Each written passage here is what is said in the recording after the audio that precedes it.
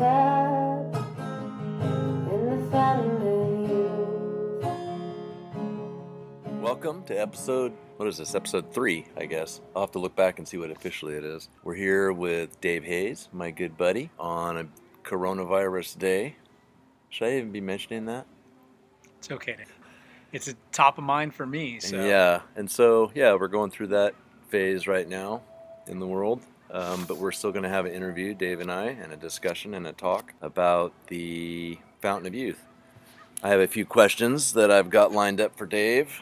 First, how are you doing? I'm doing great. I hate to say it. There's so many people so challenged by this situation, and a lot more people to be even more challenged soon, but I'm fine. My family's good. It's a gorgeous day today, although I hear the rain's coming. I can see snow in the hills, and the boats are out here all peaceful. It's kind of a shame this is I love this spot. Audio podcast because People can't see it. You can't see how beautiful it is. But I can see the building I got married in. I can see the mountains I used to mountain bike in all the time, and I go up, do a lot of trail work there now. I can see Neeland. And I can see the jail. See the Pacific Ocean. It's pretty damn good living here. Yeah. You can see the jail. It's the most god-awful piece of architecture. Maybe a little background on you. I was thinking to start out with, since it's about the Fountain of Youth, how old are you? I'm 54. Yeah? Are you? I was born in 65. Okay. Yeah. For some reason I thought we were the same age, but I forget. See, it tricked me. You're so young acting. Yeah, I was born in Framingham, Massachusetts. I'm the oldest of 3. I got a younger brother and a younger sister. Spent my childhood years in a little town in northern Vermont. Yeah, just had a really good life as a kid there. Amazing life, really, in hindsight. But my dad was a pretty busy guy. He was an engineer, aerospace engineer, and an engineering manager. And my mom was a teacher and then was a housewife. We lived in a great little town and just had an awesome childhood in a lot of ways. And then I did a fair amount of traveling when I was a little kid with my grandmother, with my dad's mom, and in New York and all up and down the Northeast and even into Canada. And I skied and I rode my bicycle. I did all the things that kids do. Climbed trees, almost shot with a BB gun, just a lot of fun stuff. And then when I was a young teenager, end of middle school, we moved to Southern California. We moved to the area kind of east of Pasadena. My dad got a aerospace job in what at the time was an aerospace hub. And we all just packed up and moved across the country. It was really fun because my dad flew and started working. So my mom and myself, my brother and my sister, we drove across the country. Come to find out later, my mom really terrified of airplanes. So you thought it was just a cool way to see the country. That was an awesome way to see it. And avoiding fear. And we had the most amazing time, and there's so many things that I remember about that trip that I have so many great memories. But I was the navigator on the trip.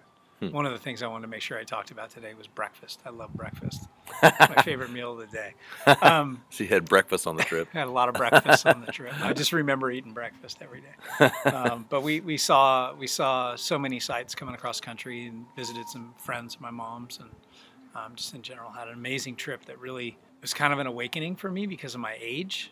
But a couple things that happened on the way, we drank out of the headwaters of the Rio Grande. The Fountain of Youth. And yeah, and then we stopped at the Grand Canyon. And I just remember that moment walking up to the edge of that thing. Yeah. And I think you and I talked about this earlier this year when you were down. It just blew my mind that anything could be that large. Yeah. I'd never seen almost. anything that big, and I'd stood on the edge of the Atlantic Ocean many times and I guess I didn't think about the expanse, but the Grand Canyon, it just slaps you in the face. Makes you feel like a little ant. And I've still got some photos from my little camera, that I took. We did a lot of other things on the way across, but those two things really stick in my brain. What about school? You went through normal schools and Yeah. So after college. we moved to Southern Cal, I went to public school for a very little while, and that was a bit of a fiasco. Growing up in Vermont, education was a really positive thing, and learning was a really cool thing to do, and being smart was a 2 thumbs up kind of plus. Book smart. Moving to Southern California, being athletic and smart was not considered to be a plus by the people that I was going to school with. Not in any way, shape, School or form. was kind of a nuisance. It was rough. School was rough. And so I ended up going to, out of my choice, I ended up applying to and going to an all-boys Catholic school called Damien. Oh yeah, that's right. I And remember you telling me that. just yeah. I got a great education there. I survived it somehow. You know, we had a real big freshman class, and it whittled down to a relatively small graduating class, but somehow I managed to graduate. I left there, and there were other places that I'd considered going to college, but Humboldt, where I live now, was the home of Humboldt State University. It was the farthest I could get away from Southern California without actually leaving the state, so paying in-state tuition. So anyway, moved up here when I was, still a teenager, really. And God, I love this place. And I didn't realize how much I loved it till I'd moved to Sacramento, and I used to come up here and visit from time to time. I went traveling with a really good friend in Europe.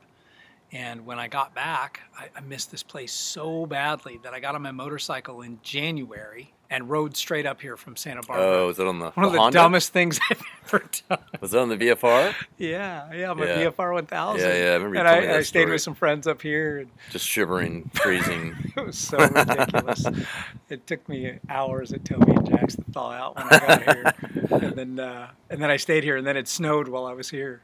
Oh, my I managed goodness. to sneak out through Redding and managed to get home eventually. But I love this place. And then when I got after that, I went back down to Sacramento where I was living at the time, and I really wanted to make a permanent living either here or Mount Shasta area. And I managed to find a job here, and I moved up here. That was Yakima? Yeah, and Yeah. I worked at Yakima for, 10 years and a bit, until December of 2000. And then moved to Santa Cruz. And then as soon as I could get back up here, a lot of things happened in Santa Cruz. Mm-hmm. But as soon as I could get back up here, I did, and I've been living up here permanently for a while. My wife was born in Garberville back when it was. Was she really? There was 3 beds in the hospital there. I didn't remember that. Yep. Huh. She was born in Garberville, and Wow. grew up all over Humboldt County because her dad was a home builder and a construction worker, and so they would travel around to various job sites and lived in a lot of different places. And her dad, I don't know how many houses he's owned here in town, but many. Hmm. And so she lived a lot of places, and so we're real comfortable here. It's just a great place to be. I love being up here. Me too. It's got its drawbacks, but Yeah. I can live with them. Today, I every don't place see- is a trade-off. I don't see any drawbacks today. I'm just like, It's pretty ridiculous right yeah. now. Especially like being all quiet because of what's going on the sheltering. It just feels like paradise almost. But yeah, my passions as a kid were, really were skiing and in hindsight, traveling. I used to travel with my grandmothers in the summertime, and so awesome. She was so cool about that. And, she'd take me and my brother and tolerate us and drag us all around the states, near where we live, New York, Pennsylvania, Maryland, Delaware, Massachusetts, New Hampshire. And then we'd go up into Canada. I loved Montreal as a kid. I thought it was the coolest place. How old was she when she was doing that? My grandmother? Mm-hmm. I don't know. I have to think back about that. She lived until the 90s, She was born in 17. So, Wow, that's like my grandma. Yeah. Yeah, so, and she was an amazing woman. Her husband died when he was relatively young. My dad's dad died. And, when I was thinking about having this conversation with you about the Fountain of Youth, we tend to try to be the opposite of our parents, And my dad and my mom, I think, to some extent, but my dad even more so, grew up real fast. His dad died when he was really young. He had a younger brother, and his mom didn't remarry, and he became like the man of the house at a super young age. And I think it just formed a lot of his perception of the world and, kind of how he behaved. And my You dad, kind of had to grow. my dad's still a serious person. He was a very serious person. Yeah. You had to kind of My abandon the mom's Fountain pretty of serious Youth. too. Yeah, he did, but the funny thing about both my parents and they really, and maybe, we're going to cover this later, but my parents, when I was a kid, and to this day, it really inspired me a desire to do things instead of have things. Mm-hmm. And they That's inspired, awesome. That's rare. and they inspired a belief like a lot of parents do that, you can do a lot of what you want to do. Maybe you can't do everything, but you can do a lot, Mm-hmm. and it's just a matter of doing it. So I hope I can inspire that in my kids for sure. yeah, you got to give them. Yeah. Yeah. Well, they say your kids, you give them, they're born with either wings or roots. Mm-hmm. And both my kids are totally different. My daughter's a wings kid and my son's a roots kid, but I was a wings kid. I think, so. I wonder about mine. But I think that's part of it. I was thinking about youthfulness, and I believe that travel is key. Wait, you're spoiling I'm my other jumping questions. ahead. All right. So anyway, that's No, I'm kind of just my teasing. background, and I'm not really talking much about the present, but I'm a serious business guy, and I have serious work. It's super serious right now, but I somehow I managed to enjoy it still. And stay youthful. Yeah. Yeah. Cool. I think that's pretty good. I want to remember that one of my questions that I asked my other interview, also known as my mom, was how her parents influenced. I didn't put that in your set for some reason, but it was how your parents influenced it, and you just kind of brought that up. And I was like, oh yeah, I forgot about that question. How they influenced you to have that youthful kind of energy, and you kind of answered it without me asking it. Just that they were like, you can do stuff. Don't They buy gave me stuff. a long you can leash do stuff. too, man. I had enough leash to hang myself many times over when I was a kid. They really let me go from when I was probably 5 years old. I was pretty independent.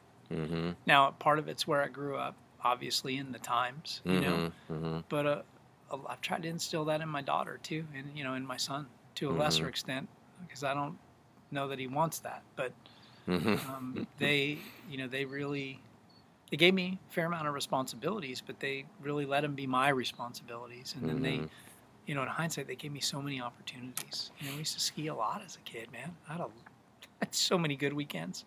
Cool. All right, so the first one I had written down was, how old do you feel? Like on a good day, how old do you feel? In years. You feel like you're like a little kid still, or? Well, there's a saying about the worst day racing is better than the best day at just about anything else. Yeah. And so when I feel young every morning when I'm having breakfast with my son, pretty much. But I also feel young when I travel, for sure. I can't tell the difference in my age much, except my ankle and other creaky joints or something, or being tired when I travel. And maybe when I feel the youngest is when I'm racing, because I raced when I was a kid too. I ski raced. I was competitive, and I have that same. I got to pee before I go up to race. I have the same butterflies. I have all those same feelings, the same excitement about being around my competitors, and just racing life is good. So when I race my motorcycle, I definitely don't feel old.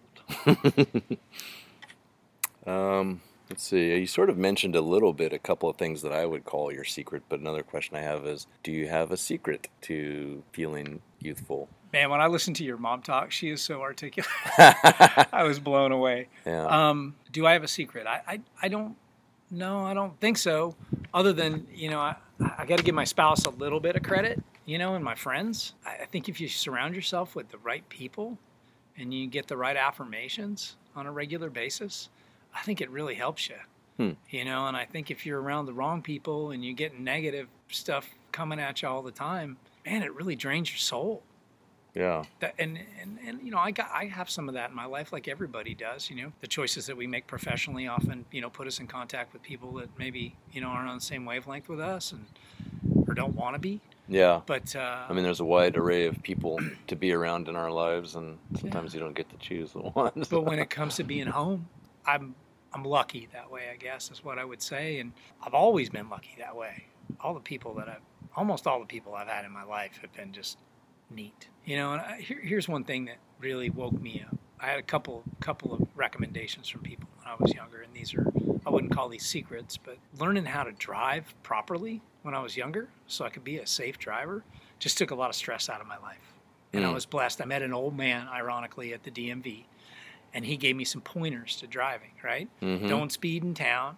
Stop for every signal light, every stop sign. Look one more time before you cross the road every time. And then later in life, when I was riding the VF 1000R, when I was riding street bikes, and I was knucklehead, young, and had way too much horsepower, somebody told me to ride for space and grace. And I took those things to heart. My dad used to criticize me for being, too easily influenced, too impressionable. But ultimately, I think if you're impressionable to the right influences, it really helps you stay young. It helps you stay alive sometimes. And you can't be young if you're not alive. Right. That's kind of a key component.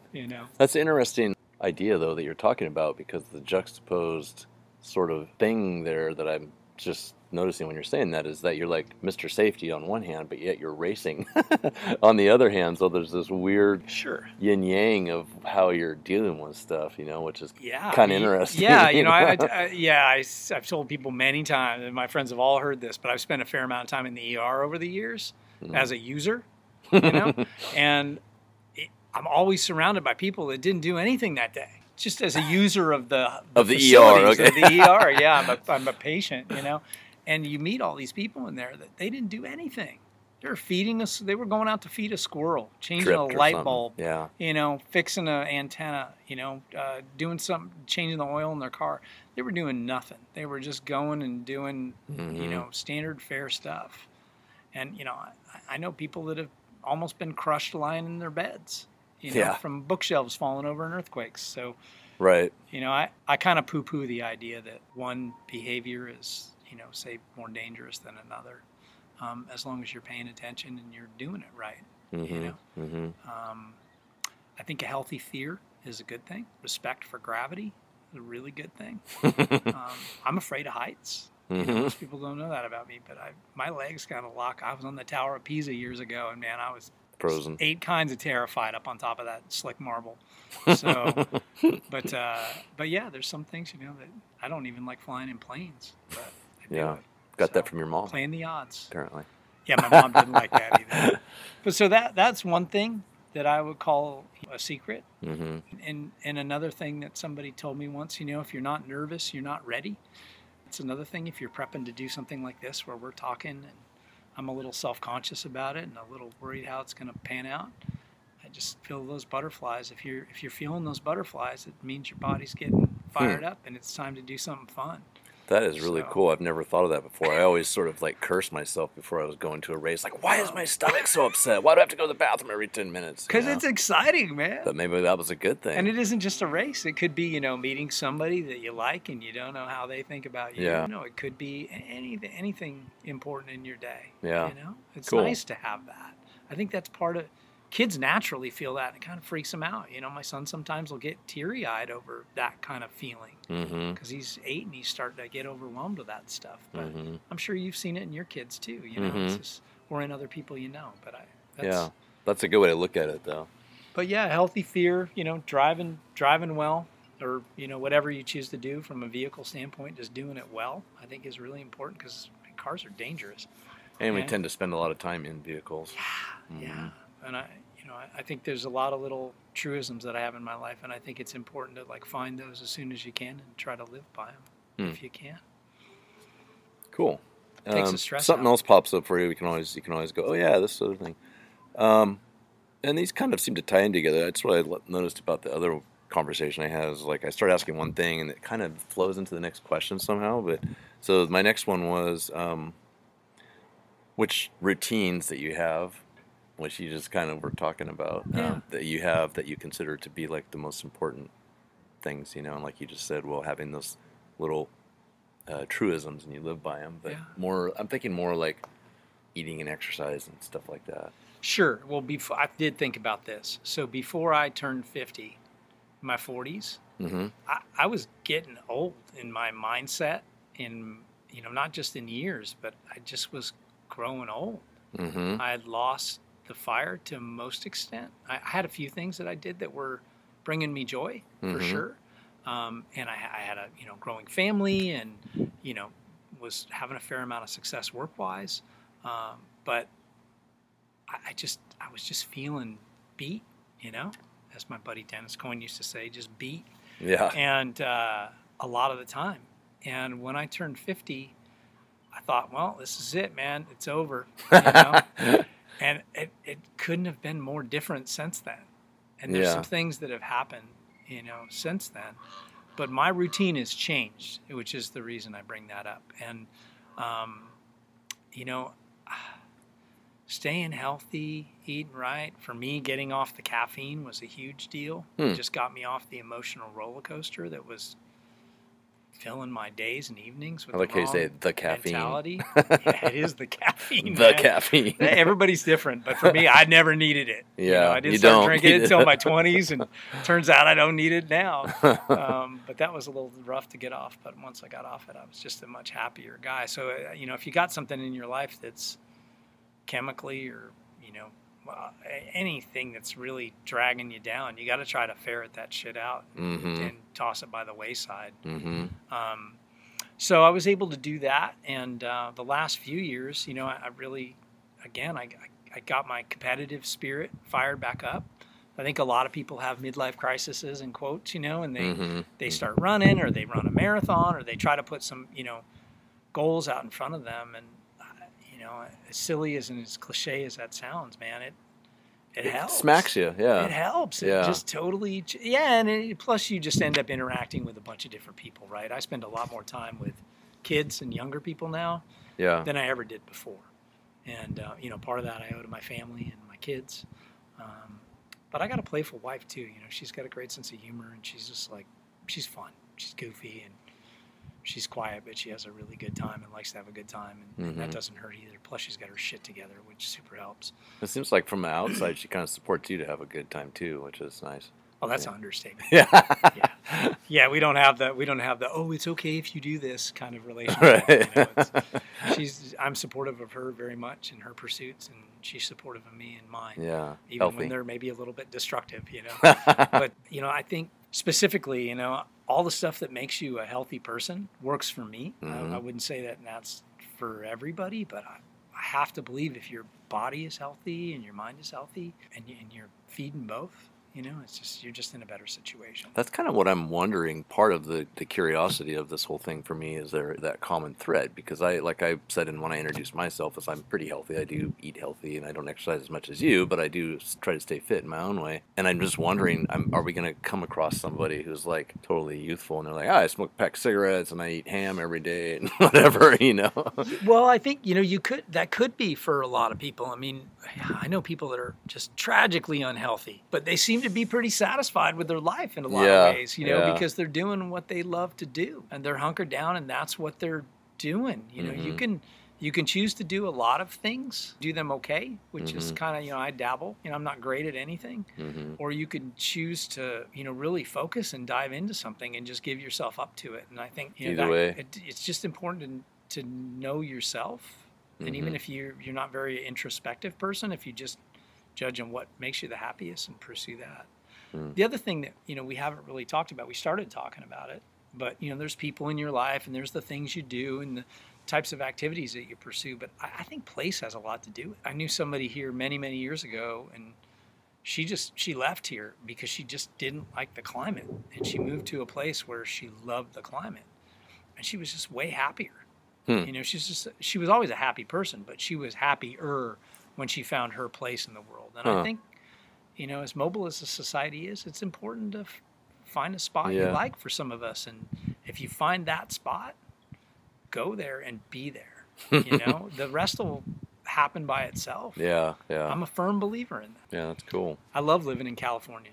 I mean, that has a lot to do with my mentality. So that was the routine. So I know personally that you exercise a lot, so I just want to make that part of your answer. And not as much as I would like to. No, I know, but you're kind of a nut because you're like, where are you at? I'm at the gym. Where am I? I'm on the bike. Oh, where I'm at? I'm walking. I'm playing with Carson. I'm skateboarding. So you're super active, which seems to be kind of a important part of your routine.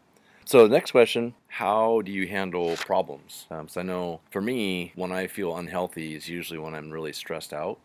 And that's when I start feeling older. That's when stress gets me. And problems could be different for everybody, obviously. But whatever, how do you handle problems and stress and junk like that?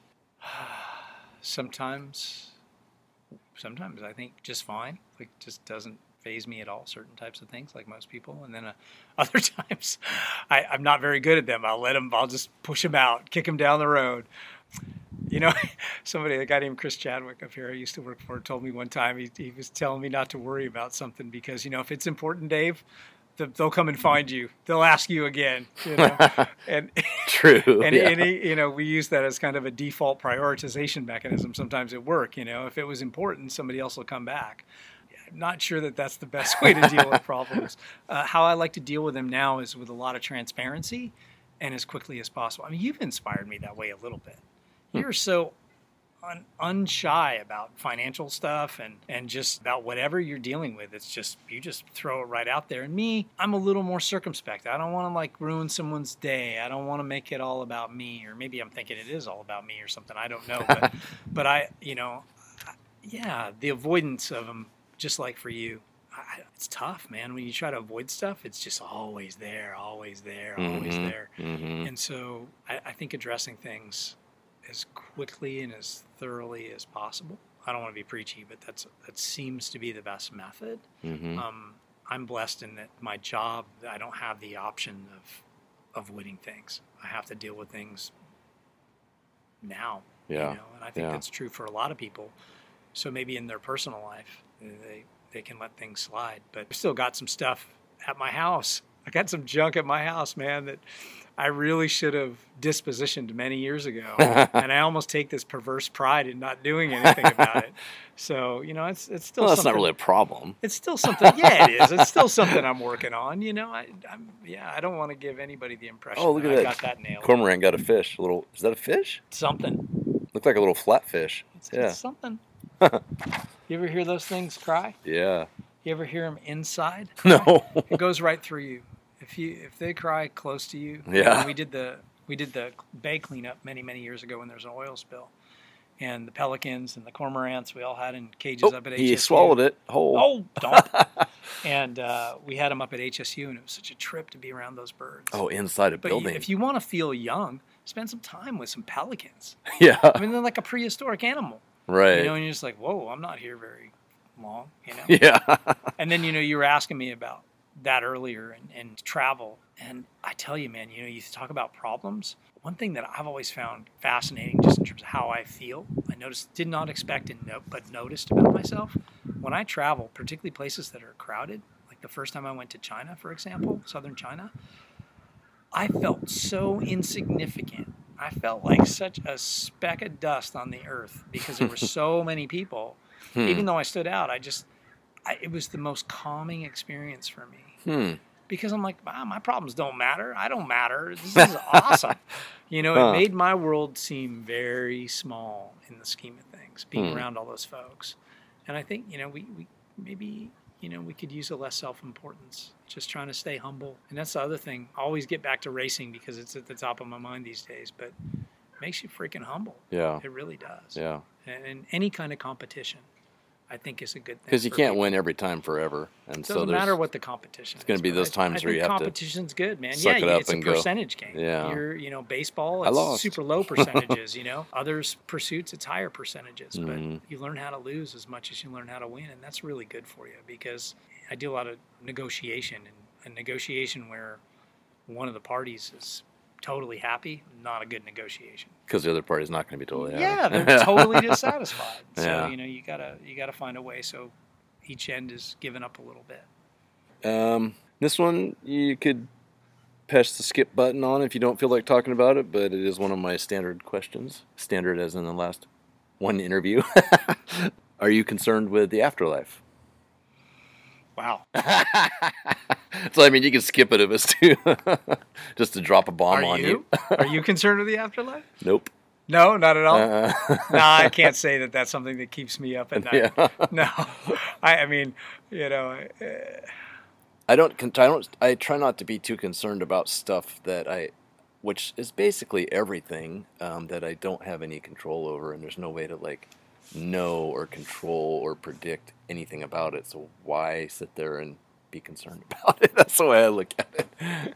yeah, sure, the control thing. Yeah, like Yeah, you want to care about the things you can influence, Yeah, right? things- I mean, yeah, if you want to get old fast, start getting. I mean, the definition of crotchety is getting pissed about things that you don't have any influence over, Mm. you know? Mm-hmm. And Exactly. I'm totally a victim of that sometimes, but not very often anymore. Yeah. I learned that. Again, that was something I learned in my 40s. You know, people used to tell me, hey, you're worrying about too many things. You know, you need to kind of Yeah. whittle down your worry set and focus on the things that you can really influence. Yeah. And when I did that, it can change my life. So it's good to have perspective. You know, Mhm. there's this ongoing irony that I think part of staying young is being wise somehow. You know, you can pick your battles. Yeah. You know, otherwise you just you're gonna feel old fast beating your head against a wall. So what's the question? The afterlife. Yeah, just I don't know. I guess are you concerned with it? Because some people may, like you said, worry about I so much guess I stuff that am. they're not even really thinking about it. I mean, I guess No. I'm concerned with it in the fact, like in my other conversation, where I'm like, I think about it a lot. I don't think about it like worry. It's more like it's there. I better be present and be awake and have a great day because I don't know that I'm going to have a day tomorrow. So I do think about it. I'm concerned with concerned. Maybe is not the right way to put it. Do you let it? I don't know. How would you ask that question? I guess it depends on what you're trying to get at. You know, in that the What part after- does death, dying, Yeah, and so- death play in the afterlife kind of So play? it's a motivator for me, for sure, in terms of like, I'm a firm believer in living in the present. Past is done, and it's a lesson at best, and maybe some great memories. And the future is, maybe not there for you. I've seen enough to know in this short life that it maybe is not there for you. And Right. especially seems prudent today here with the environmental conditions and the, going on with this virus. But Yeah. I don't know, man. You got to live for today. You got to do the best you can with what you got when you got it. Yeah. Somebody told me that one time and stuck with me over the years. But it's a hard question to answer because I'm not an overtly religious person. Mm-hmm. So I can't say I have strong beliefs that way. Mm-hmm. I've tried to adopt some beliefs over the years, but caring about it has kind of eluded me. What I've cared about is trying to live a life where I treat other people the way I want to be treated for the Mhm. most part. Man, I lose my temper just like anybody else, but not very frequently anymore. Thank you. Goodbye, caffeine. Yeah, that probably doesn't hurt, but Cool. it's not a stressor for me. I don't, and the thing I wanted to say though, one of the things that I wanted to mention was just what a trip it's been doing yoga.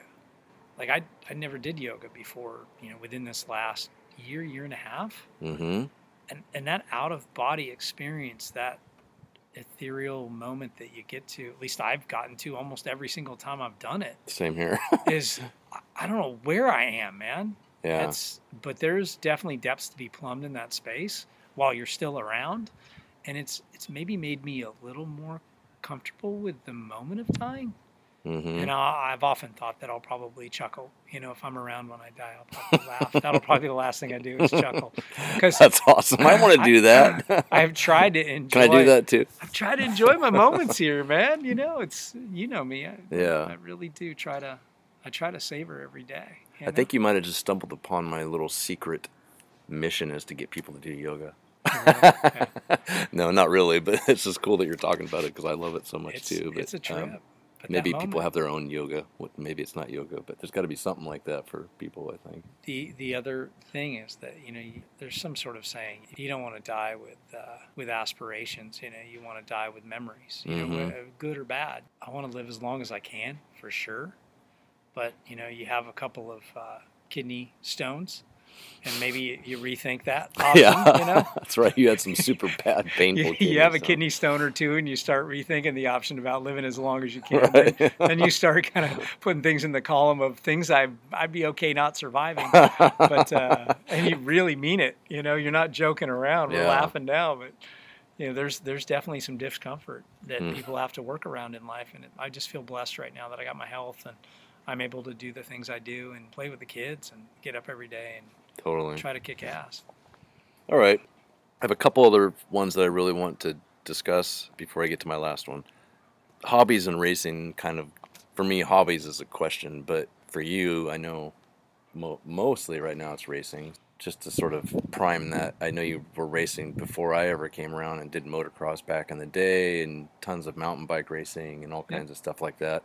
And then when we sort of started becoming friends and kind of stumbled into Brian Bartlow's Feel Like a Pro thing, similar time frame, and coming out of that, and then me trying to get the flat track going and going, come on, go do it. And I remember you in your whatever gear you had at the time, street helmet and stuff, and we were both out there on the rental bikes, and so fun to see you from that level to I'm buying a bike, I'm buying the gear, I'm going racing, I'm winning, I'm racing little 16-year-olds, and you come back from these things and like you were actually kicking some butt, some like teenager butt, and I'm just like, it's fun.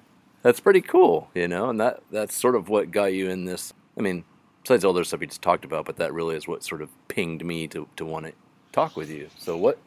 Yeah, I just think, talk everyone to about racing. Well, you want to stay hungry, right?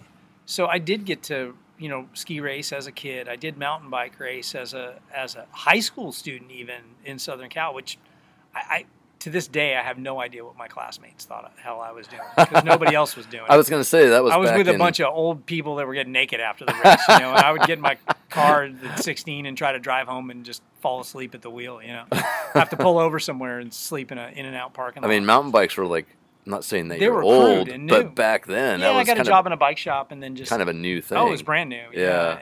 But there was a great group of people down there. Victor Vincente was kind of the ringleader of a lot of it, but there were some awesome races and rides that went on, and it was really kind of a budding thing in different areas. But I was in like the Southern California scene at the time. So from skiing to mountain biking, it kind of becoming part of your blood flow there. Yeah, I like going downhill fast, and I get a kick out of that, and I'm comfortable with it. So yeah, that was really fun. But the whole time I was always, when I was a kid, my parents really, accommodated me, but they never really wanted me to be a professional athlete. Huh. And I knew some people that did. Some of the kids that I grew up racing in mid-Vermont with became top-level skiers. They were professional Olympic-level skiers, Not me.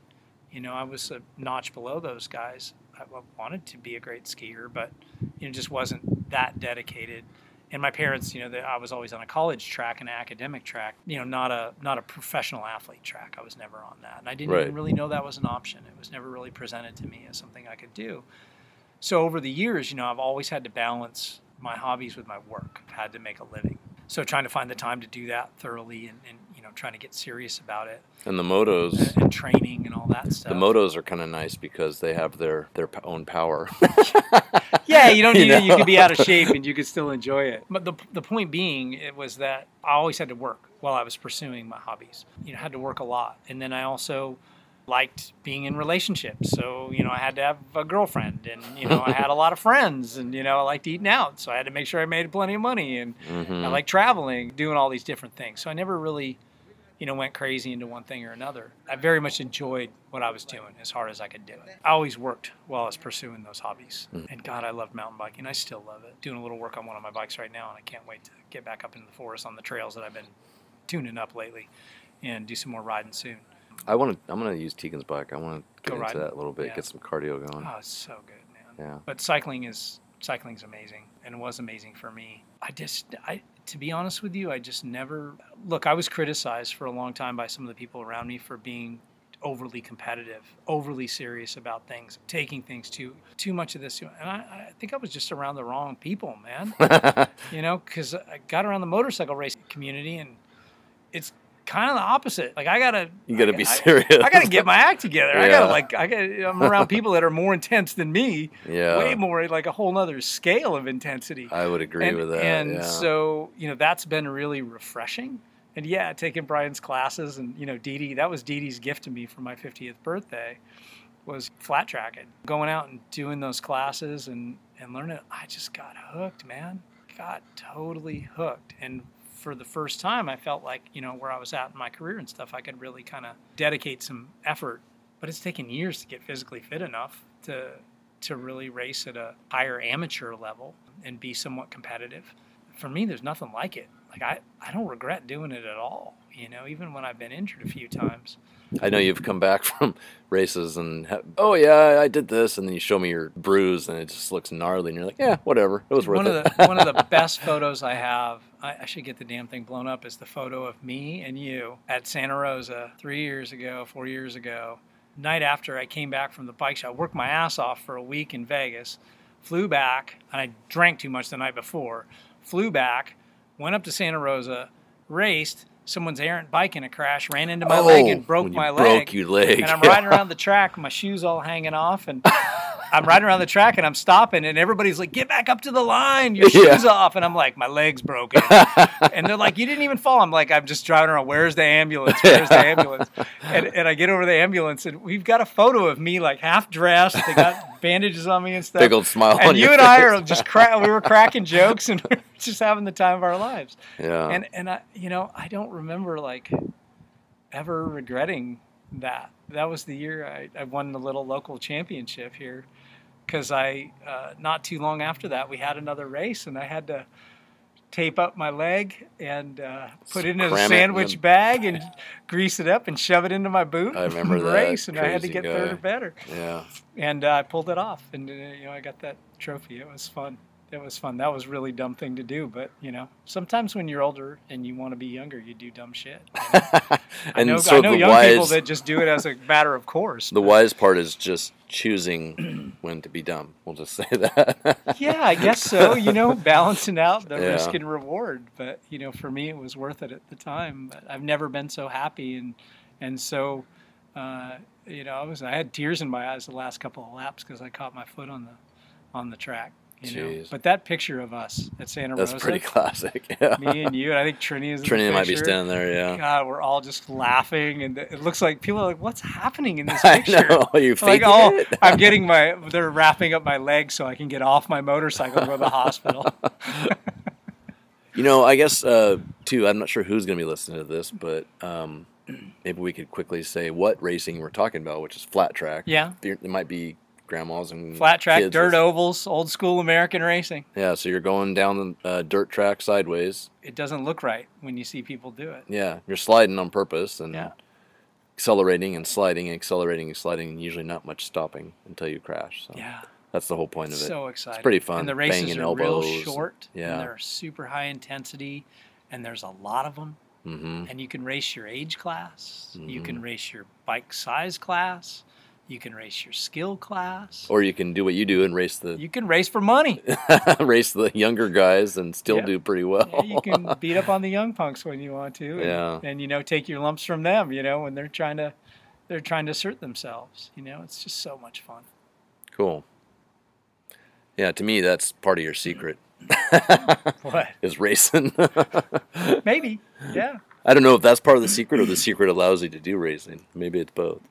Yeah, I'm not sure, but I'm so glad I found something that I can be competitive in. It's just so rewarding. Mm-hmm. I mean, I get as bummed out as the next person when I don't ride well. I think you've been with me at the track, like up in Salem, when Mm-hmm. I didn't have a good weekend and I was not happy with myself,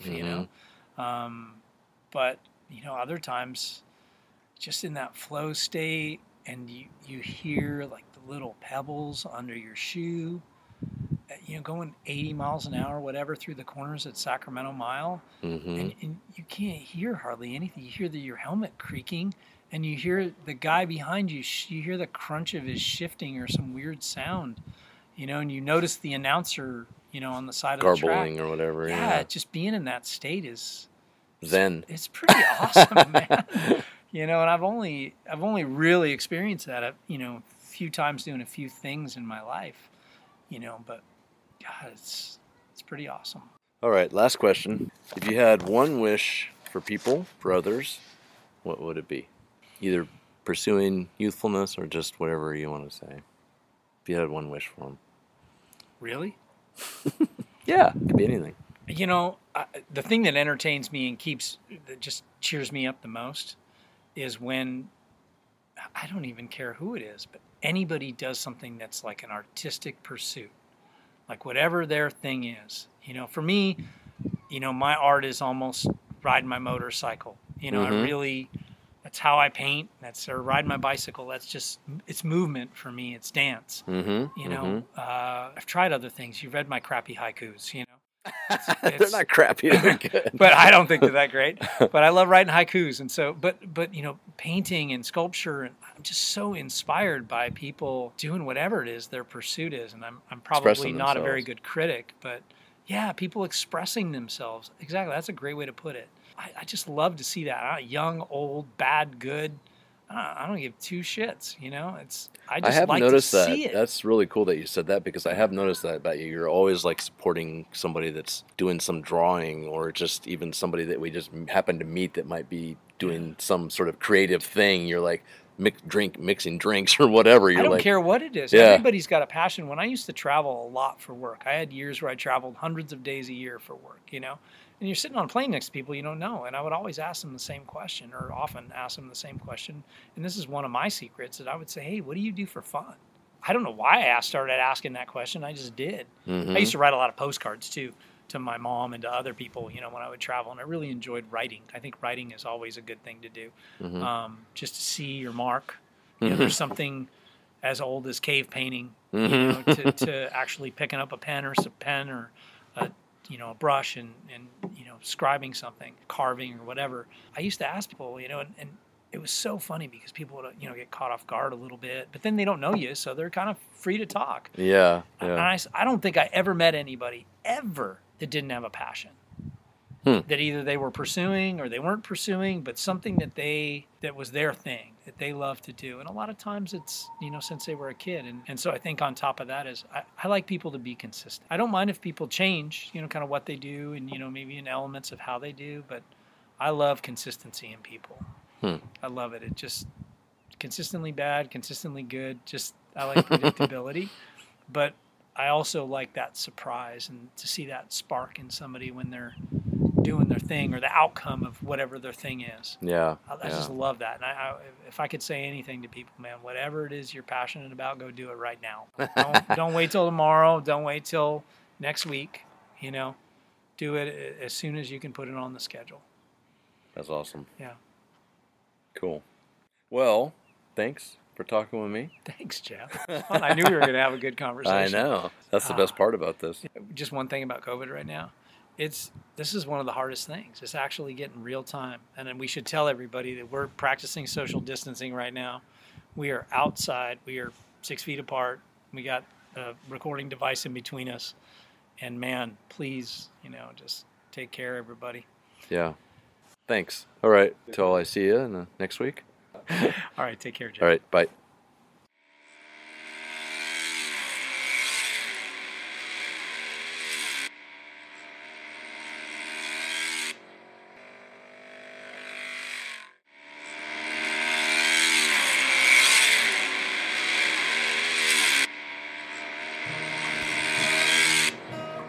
Drink from the fountain of youth. I'm gonna dip my cup in the fountain of youth.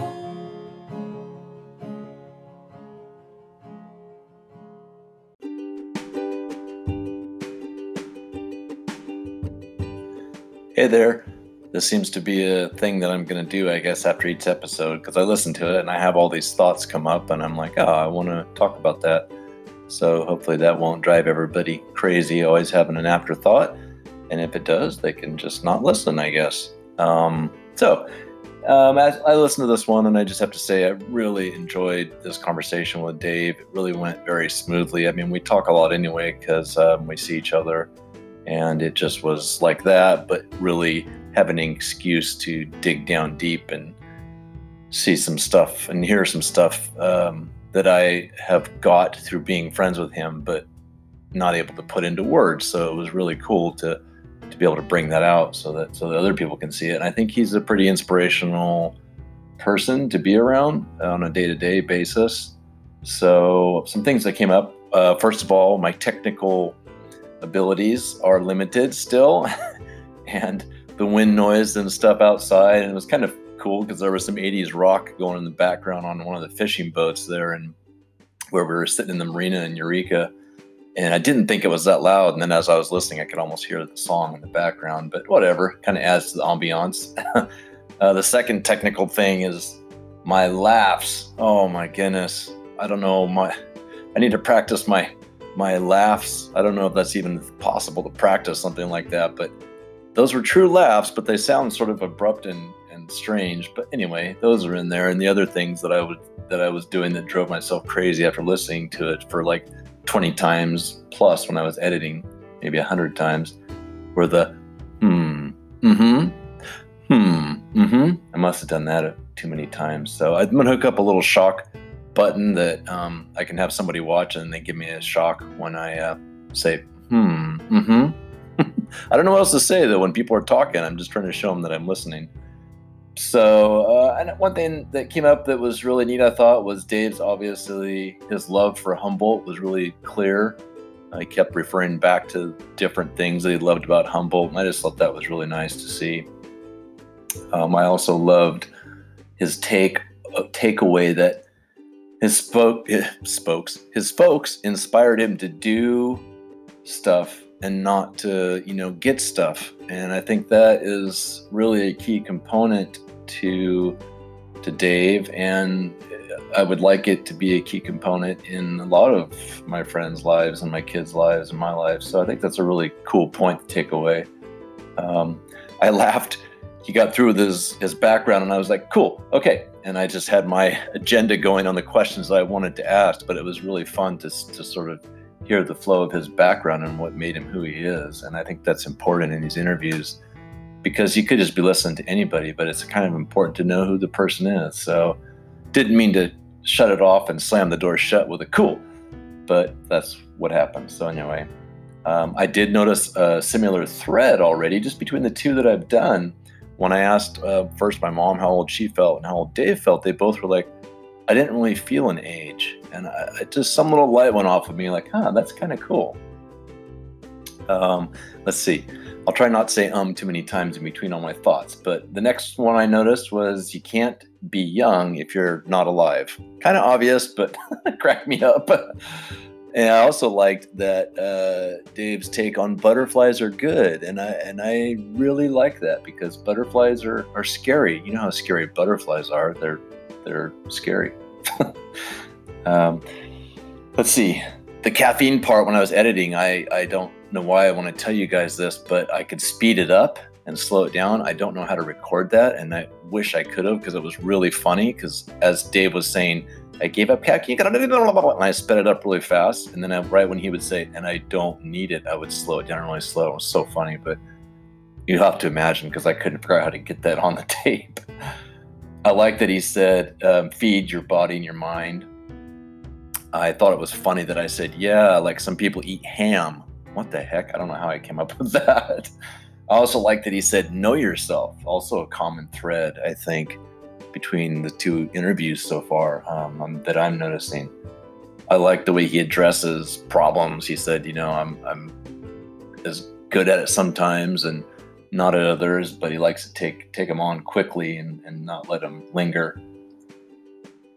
I've laughed at my ADHD when a cormorant or something was eating and I just talked about it. I don't know if I really have ADHD. I shouldn't joke about that, but I definitely pay attention to multiple details all the time. And I think it's a good thing. And I've always said that I think ADHD is like a survival mechanism that shouldn't die out. We just have to learn how to work with it. And for me, the cormorants and any wildlife like that always take my attention for a minute. So I left it on there.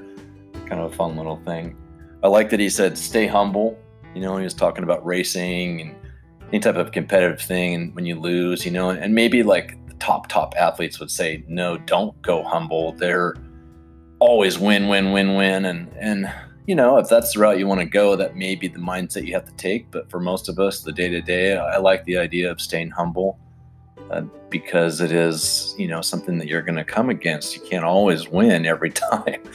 And if you take the losses in stride and learn from them, that seems to be a good approach. So you got to learn how to lose, like Dave was saying. I think that's a key point. I also liked in his discussion about when negotiating. In his job, he sort of alluded to, he does a lot of negotiating, big kind of pressure type situations where he's in charge of making sure that his company is getting what they need, but also that his customer is getting what they need. And I've never sort of thought about it that way, that if one side walks away really happy from a negotiation, then it didn't go well. And I just, that is to me just a great way to look at a balanced, relationship. in high level business or even on a day-to-day relationship level. I really like that. I like that he said he's sort of, I don't think he meant to say this, but I thought it was really cool that he said, I'm a believer. And I think he meant to say believer. And Dave, don't be mad at me for pointing that out. But I actually like believer because he was talking about being earlier and doing. And, well, being and doing are not exactly the same thing. But I just thought it was cool because he's a liver. So he's a believer. And yes, I like the fact that yoga got snuck in there again. Sneaky. I love it. So I'm gonna toot the horn, yoga horn, and whenever I can. A yoga horn. What would a yoga horn sound like? Okay. Which brings me to cracking myself up to Dave's other comment about he's going to die chuckling. And I that's a wish that I would like to wish for myself, for anybody that we pass through the next, gate chuckling, and that was just a nice image to have. Talk to me again when I'm actually doing it and see if I can hold to that, but that's what I'm going for as well. Dave, thank you for that. I'll take that. I also like when he talked about balancing risk and reward, because I too am in the same boat with him, where I'm actually a pretty cautious person, but I've always done things relatively risky, but the rewards are great. And if you're cautious while you're doing the risky thing, then maybe the risk is minimized. At least that's what I've told myself and my mom when I was younger. So yeah, balancing with anything, with food, with activities, with, negotiating seems to be a good idea. And I really like his one wish for people, which was, somewhat like my mom's actually. And his wish was express yourself. I think my mom's was know yourself, which you kind of will get to know yourself by expressing yourself. And you may even get to express yourself by knowing yourself. So it's kind of a circle, chasing its tail there. I really want to end on the question that he posed to people that he met, which is, what do you do for fun? It sounds childish to ask something like that. Not in a bad way, but it's not a super deep, adult thing to say. But honestly, if you're looking for that youthful spark, I've found that fun is kind of got to be in there somewhere. And whatever your version of that is, my fun might be different than your fun. And his other wish, which was to follow your passion, or his advice, his truism is to follow your passion. So I hope you enjoyed that. Thank you, Dave, for a great talk. I hope everybody stays safe. Stays safe as you can during the COVID outbreak. And I hope you have a great rest of your day. Thanks for listening. Stay tuned for the next interview. It will be good and exciting and all the good stuff. All right. Take care. Thanks.